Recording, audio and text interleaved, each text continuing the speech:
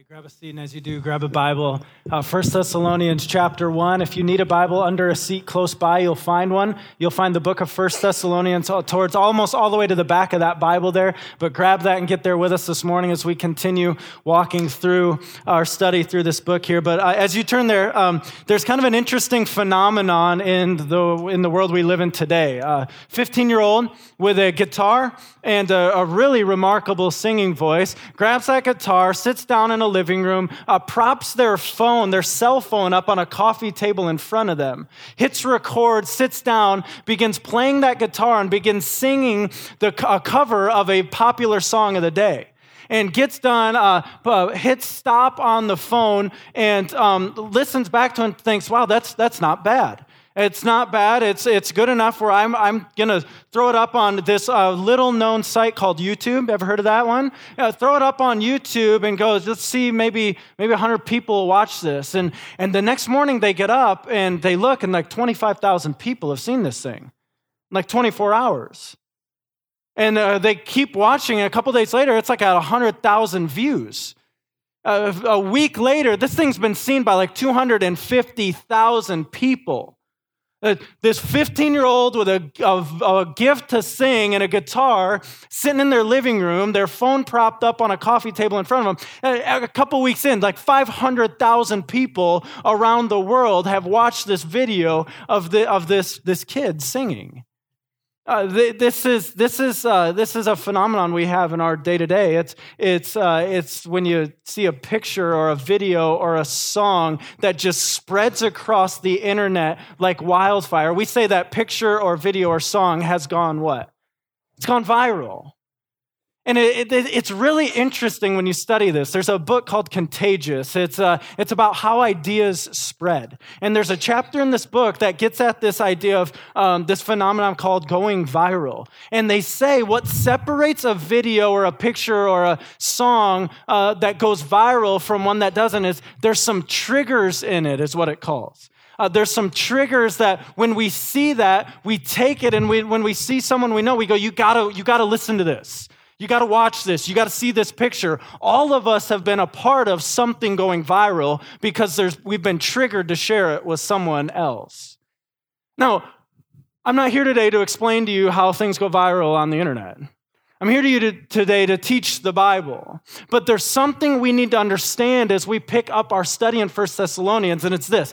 The faith of this small group of Jesus followers in this major city called Thessalonica, their faith has gone viral in a world way before the term going viral ever existed. In fact, look at your Bible, verse 8 here. 1 Thessalonians 1:8 says, "For not only has the word of the Lord sounded forth," not only has the word of the Lord sounded forth from you in Macedonia and Achaia, but your faith in God has gone forth where? Everywhere. Your faith in God has gone forth everywhere so that we need not say anything. What do you mean, Paul? You need not say anything. Go to verse 9. For they themselves, who's they? Everywhere we go, they themselves report concerning us the kind of reception we had among you. Paul's like, when I go to these cities, I'm not going saying, hey, you gotta hear what's going on in Thessalonica. I come into these cities and the people in these cities are like, we're hearing what God's doing in Thessalonica. Like, you gotta tell us more. The faith of these folks has gone viral in a world way before going viral ever existed. And as Paul begins this letter, what we studied last week, just the first 5 verses, is Paul's overwhelming thankfulness. He's just like, I'm so thankful for you. I am so thankful for you. Why? Because we see the marks of authentic, genuine faith pouring out of your lives. And then right on the heels of that, in the next 5 verses we're studying today, finishing out chapter 1, he's going to go, and that faith has gone viral. Verse 8 tells us, started in Macedonia, or started in Thessalonica, spread out to Macedonia and Achaia. Those are the regions. Thessalonica is in the region of Macedonia. Achaia is the next region over. And then it says it's gone everywhere. And the coolest thing about this for us is in these 5 verses we're going to study today. Paul actually lays out three traits, 3 reasons why the faith of these Thessalonians has gone viral. And I don't know about you, but when I read about a group of Jesus followers who are able to have an impact, like picture like if they were the drop in a bucket of water, the ripple effect out from their drop. I don't know about you, but when I read about a group of Jesus followers who are able to have an impact that spreads beyond where their feet are planted on soil, I want that kind of faith. I want that. Like there's so much of this when I studied this week that I'm like, I don't have that, but I want that. Lord, what were you doing in their hearts that people all over the world were hearing about their faith, and they weren't talking about the Thessalonians. They were talking about Jesus at work in the Thessalonians. Lord, give us that. I want that. I want to trade in this whole lukewarm walk, like I need Jesus to just save me, but I'll do that like when I'm on my death. I want the lukewarm thing gone. I want the mundane routine of religiosity to check the box and I feel better. I went to church and checked the box. I read my Bible. I don't want that. Lord, give me a virally contagious faith. Y'all are getting some extra passion in this service because guess what? Last service, I just blew it. Worst sermon I've preached in a long time. So guess what? We're making it right here today, right? We're getting after it. We need one to go on the internet.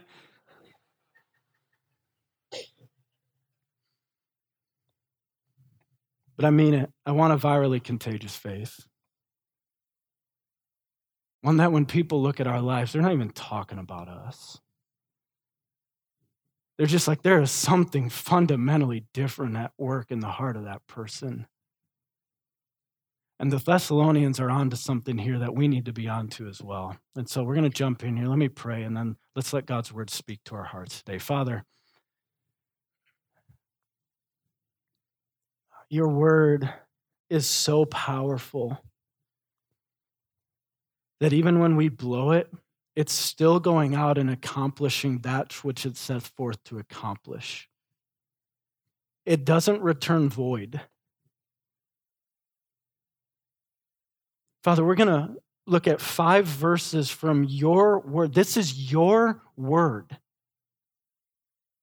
And Lord, these are 5 verses that, Lord, I believe every heart in here needs today. But Lord, I know each heart needs them in a unique way, and only your Spirit can apply these words, your word, to individual hearts in the way they need it applied. Lord, Father, you have to do this work.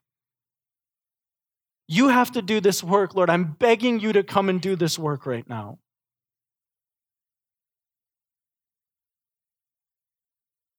Lord, we don't want to live the 70, 80, 90 years we get here, maybe, with a mundane walk. With a walk with you that when actually the unbelieving world, they see it and they go, I want no part of that. Lord, would you give us a virally contagious walk with you today? Your Spirit like a fire alive inside of us. Lord, the character of who you are resonating out from our life. Father, would you come teach us from your word what that looks like? And I ask these things now in your name. Amen. Pick it up with me at verse 2 here. He says, for we give thanks to God always for all of you. Am I on? Constantly mentioning you in our prayers, remembering before our God and Father your work of faith and labor of love and steadfastness of hope in our Lord Jesus Christ. For we know, brothers, loved by God, that he has chosen you, because our gospel came to you not only in word, but also in power and in the Holy Spirit and with full conviction. Now, here's where we're picking it up today. You know what kind of men we proved to be among you for your sake. He says, you know what our lives look like. When we came to the city and we brought this message of the gospel, you know how we lived among you. For you know what kind of men we proved to be among you for your sake. Verse 6, and you became imitators of us and of the Lord. Now look at what he says here. For you received the word in much affliction with the joy of the Holy Spirit. Now we read that and it's not too remarkable on the surface. We go, okay, you received the word, much affliction with joy of the Holy Spirit. What in the world is that getting at? Here's what that's getting at. Paul shows up in this city, Thessalonica. And we talked about it last week when we unpacked kind of the context of how this letter was written. But he shows up into a city that's a major player of its day. Port city, harbor city, 100,000 people, capital of the region of Macedonia. It finds itself right on this main east-west highway called the Ignatian Way. This is a center of trade. Work got done here. But it wasn't only a center of trade. Ideas spread here. Religious thought happened here. And this city was dominated from a religious context standpoint. This city was dominated by the Greek pantheon. They worshiped Zeus. They worshiped Aphrodite. They worshiped Euthymia. They worshiped all of these Greek gods here. And then one day, Paul and a couple of his buddies roll in and they say, hey, turn from your idols. There's one true God. He is over all. He is in all. He created the universe. And then guess what? He sent his son. And his son died for you. And he's the only Savior that's out there. Turn from your sin and embrace Jesus Christ. Run from the idols. And this small group of people in the city of Thessalonica, the gospel came in power. They get saved, and they begin to follow Jesus. Now, highlight what I just said. A small group of Jesus followers in the city. For many, the moment they begin to follow Jesus, family instantly disowns them. Those that were their closest friends begin the barrage of insults in their way. How stupid are you? How foolish of you to turn your back on what you've believed your entire life to serve this Jesus. The physical beatings began.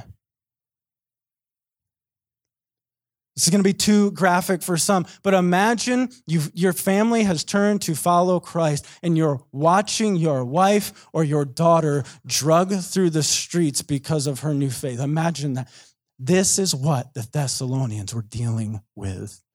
And Paul, when he gets here to verse 6, he goes, you received the word in much affliction.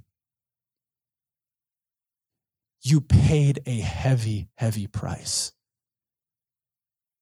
And then it's like, not only did they receive it, not only they're like, I'm willing to do this because it's for Jesus. I'm willing to suck it up and I'm willing to do this. Look at how he finishes that verse. With the what?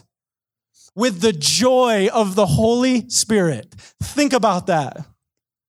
I've decided to follow Jesus. I'm experiencing ridicule, insult, persecution, and I'm doing it all with joy. Do you want to know what a trait of a viral faith looks like? Here it is. My walk with the Lord will have a viral impact when I'm suffering with my joy intact.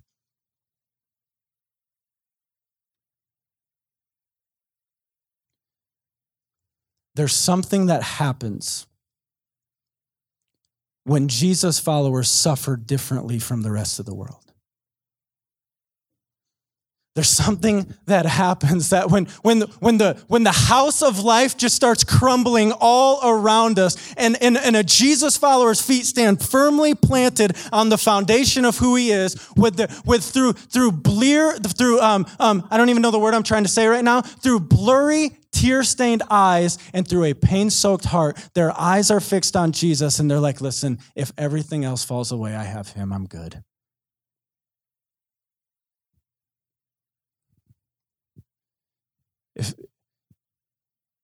If this person fails me, I have Jesus, I'm good.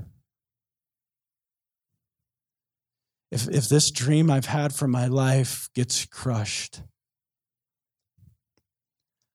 I have Jesus, I'm good. There's something that happens where the faith of a Jesus follower goes viral when we suffer with our joy intact. Now, I want to be really clear on something. What in the world does it look like? Because it's really easy. We all know this. It's really, really easy for a pastor to stand up on suffer with joy. Suffer with joy, folks. Let's go to Applebee's after, it's super easy. We all agree with that? It's super easy to sit here in the church house in nice, neat rows and say, suffer with joy. It's really, really hard when you're in the eye of the storm of life. What does it look like to suffer with joy? I think in order to understand what it looks like to suffer with joy, let's understand what it doesn't look like. So here's 3 things suffering with joy doesn't mean. Suffering with joy doesn't mean this, I like it. Okay, let's just be honest. We don't like to suffer. We're not, as Jesus followers, we know if they hated the Lord we follow, they're going to hate us at times. We know persecution is coming, but we don't have to lie to each other and say, I love it. I'm a glutton for suffering. That's not what it means to suffer with joy. Number 2, it doesn't mean this, no tears. We don't have to tough guy our way through it. We don't have to tough girl our way through it, if that's even a phrase. Yeah, it's okay. Suffering hurts, and tears come. Suffering with joy doesn't mean no tears, and that kind of flows into this 3rd one. Suffering with joy doesn't mean pretending like everything's okay. Christians, we are really, really bad at this. Because we study things like this, and we hear, rejoice always, rejoice always. And so what our tendency is how we interpret that when life, frankly, it just stinks. We come into a setting like this, we come into church on Sunday morning, and we put the plastic smile on our face. Y'all have done it, right? We've all done it. After first service this morning, there was some plastic smile going on here, okay? We've all done it. But suffering with joy doesn't mean, everything is not okay all the time. Can I get an amen to that? Everything is not okay all the time. Suffering with joy doesn't mean pretending like everything's just okay. What in the world does it mean? Suffering with joy is something that we can't even produce in ourselves. Go back to the verse here, because if we miss this last part, we've missed it. And you became, verse 6, and you became imitators of us and of the Lord, for you received the word in much affliction with the joy of who? With the joy of the Holy Spirit. Think about this. The Spirit of God has to produce the joy that lasts in our heart regardless of how the circumstances change. We can't be joyful in suffering. The Spirit of God must be our joy on our behalf. He has to do it. The fruit of the Spirit is love, is what? Is joy. And so something radical happens. This is why when we suffer with our joy intact, where the impact our faith is able to have is exponentially, it resounds out of us. Why? Because when we suffer with our joy intact, everyone watching knows that ain't them. Because I've been through what they've been through, and there's no way you can maintain your joy through that. That ain't them. I've never been through that, but I know what they're going through. That's either fake, but it ain't fake. There's something real. There's something at the root. There's something at the heart. I have to know more about how that person is maintaining their joy in the midst of what they're going through right there. And the only thing we can point to is the Spirit of our living God in us, maintaining that joy in the midst of what it is. Hear this now. Some of you ain't going to like what I'm about to say, okay? Has that ever stopped me before?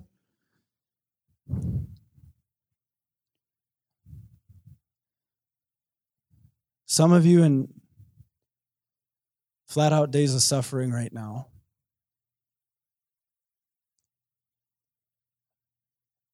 You don't have to like it, and there will be tears. And you don't have to pretend like everything's okay. But in the midst of your suffering, when the Spirit of God shows himself, when the Spirit of God resonates from your life, understand something.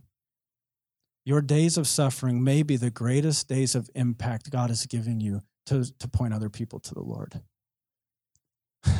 I know. Can I get a different one? I know. But our days of suffering may be the greatest days of impact we have to point people to Jesus. Spirit of God, produce that joy in us. There's joy in the midst of the Thessalonians.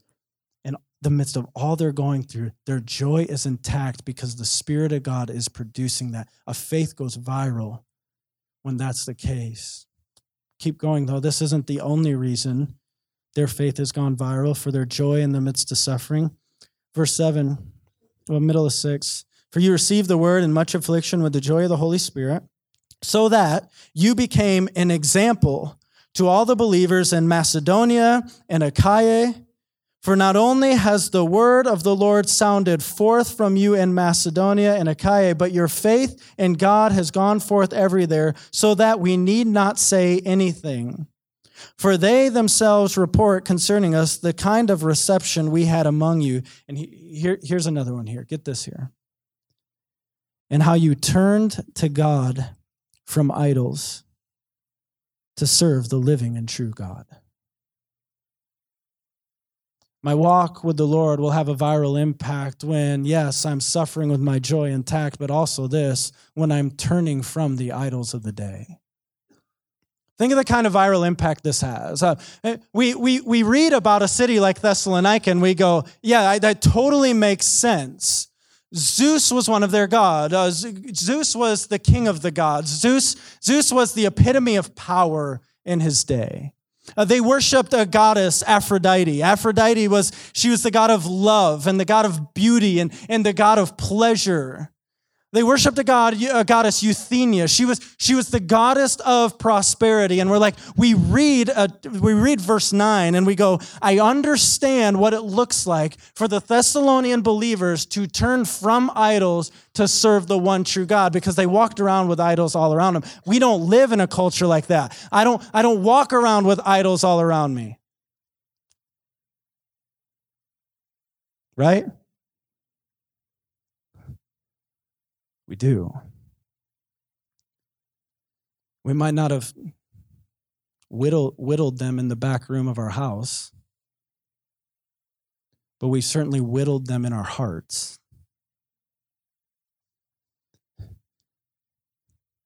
When these Thessalonian Christians turned from worship of Zeus, turned from the worship of the epitome of the God of power of its day, we get that what that looks like, but understand something. In our culture, there's a God, a lowercase g God called power. And many of us are seeking to bow our hearts to that lowercase g God all the time. If I can only keep climbing the ladder, and more success equals more and more people under me in the corner office and building an empire for myself, our culture bows to this lowercase g God of power all the time. There was a goddess in the city of Aphrodite, goddess of beauty and of pleasure. Now, much has to be said of how much our culture bows to this small g God called pleasure. There's a goddess named Euthymia, the goddess of prosperity.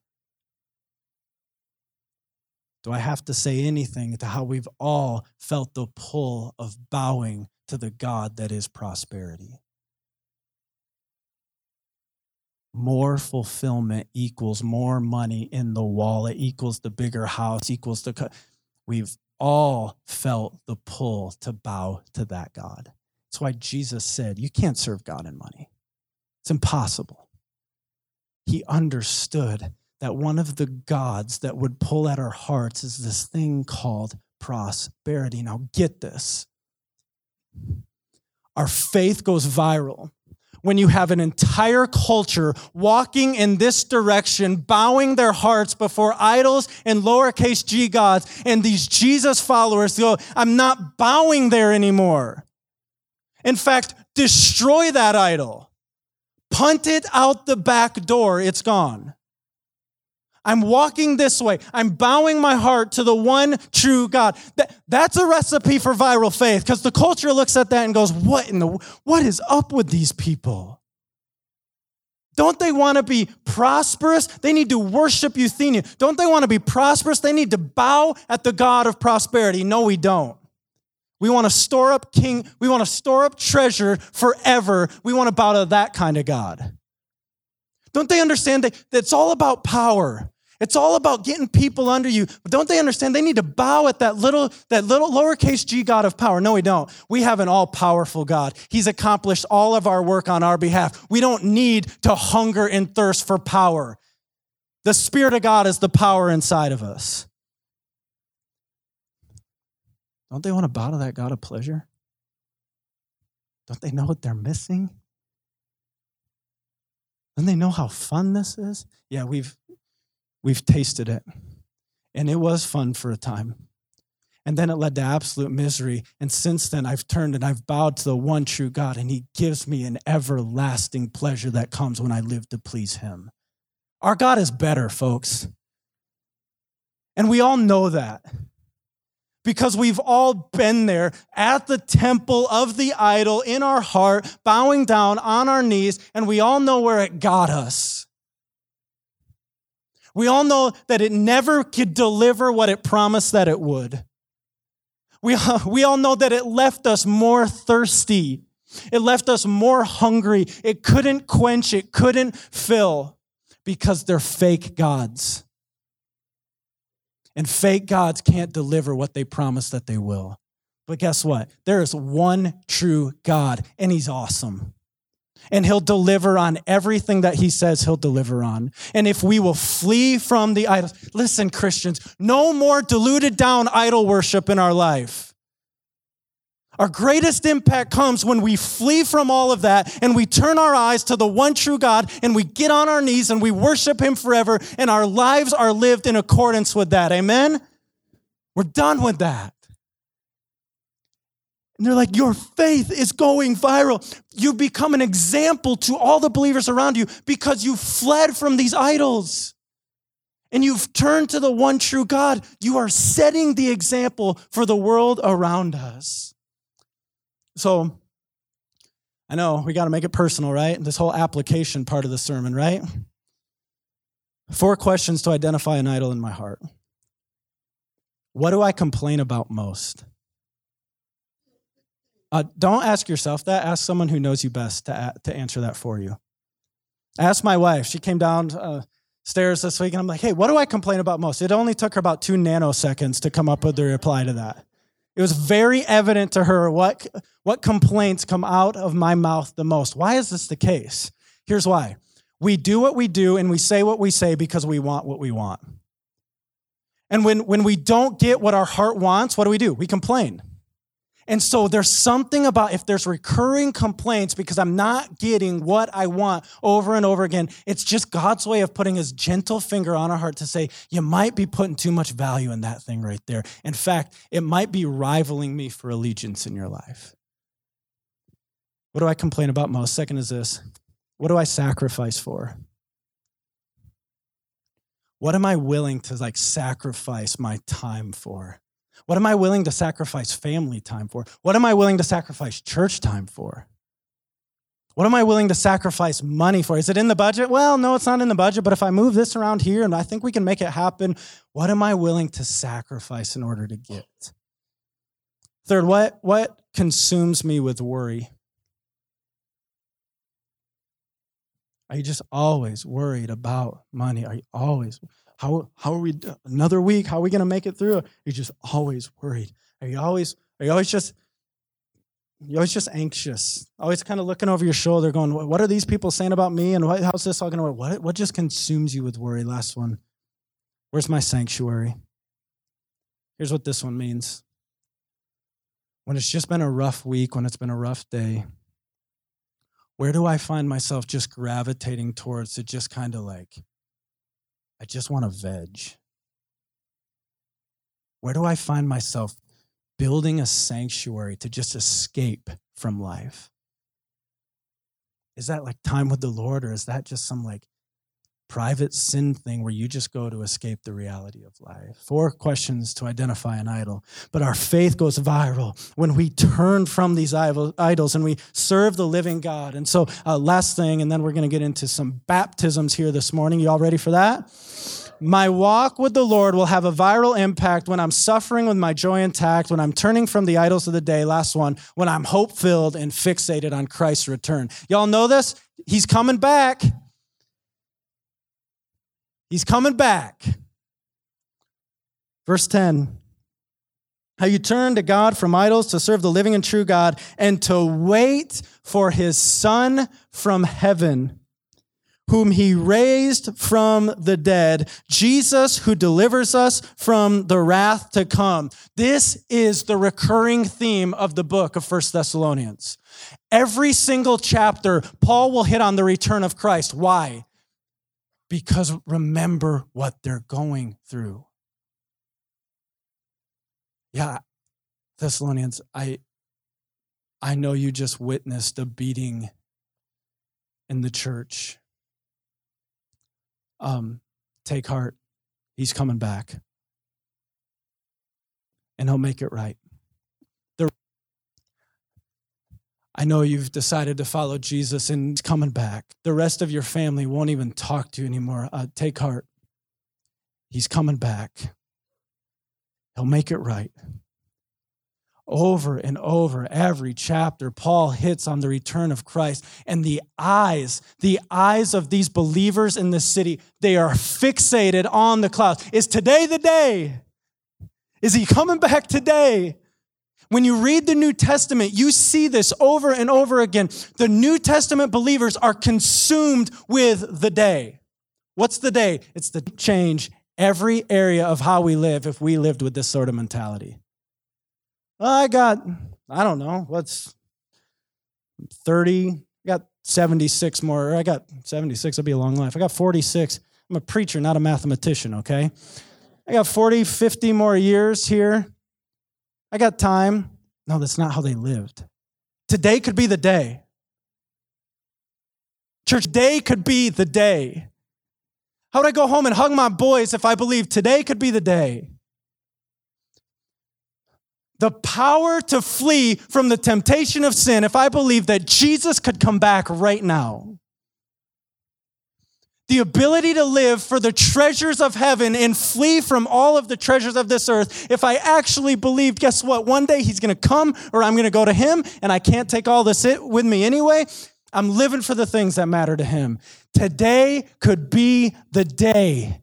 It consumed the thoughts of these Christians here, and it must consume our thoughts as well. Not fearful, full of hope to go, today could be the day I meet my Savior. That leads to a walk with the Lord that can go viral, that can have this contagious impact that will go far beyond wherever our feet are actually touching the soil. But here's the prayer. Church, here's the prayer today. Lord, give me a virally contagious walk with you. Will you pray that prayer this week? I think one of you is going to. Anyone else want to pray that prayer this week? Lord, give me a virally contagious walk with you. That when people see me, they see you. That I become less and you become greater. Lord, I'm done with this lukewarm thing. Lord, I'm done with this seeing my relationship with you as if it's a series of rules that I need to abide to. I'm done with that. Down with all of that and up with this. Lord, up with joy intact when you bring me through seasons of suffering. Your spirit on display in my life as I suffer. Lord, up with me fleeing from these idols, these fake gods. There's an idol bashing going on in our hearts, I hope, here today. No more whittling of the idols in our hearts that we bow our lives down to. There's an idol bashing going on today. And Lord, up with this eyes fixed, hope filled, you're coming back. You're coming back, and you're going to make it all right, and I'm going to be yours, and you're going to be my God, and we're going to get to walk together unhindered by this whole sin thing. Jesus is coming back one day. And it's what filled these believers with ultimate hope. Lord, make our faith go viral. Give us an impact that goes far beyond us.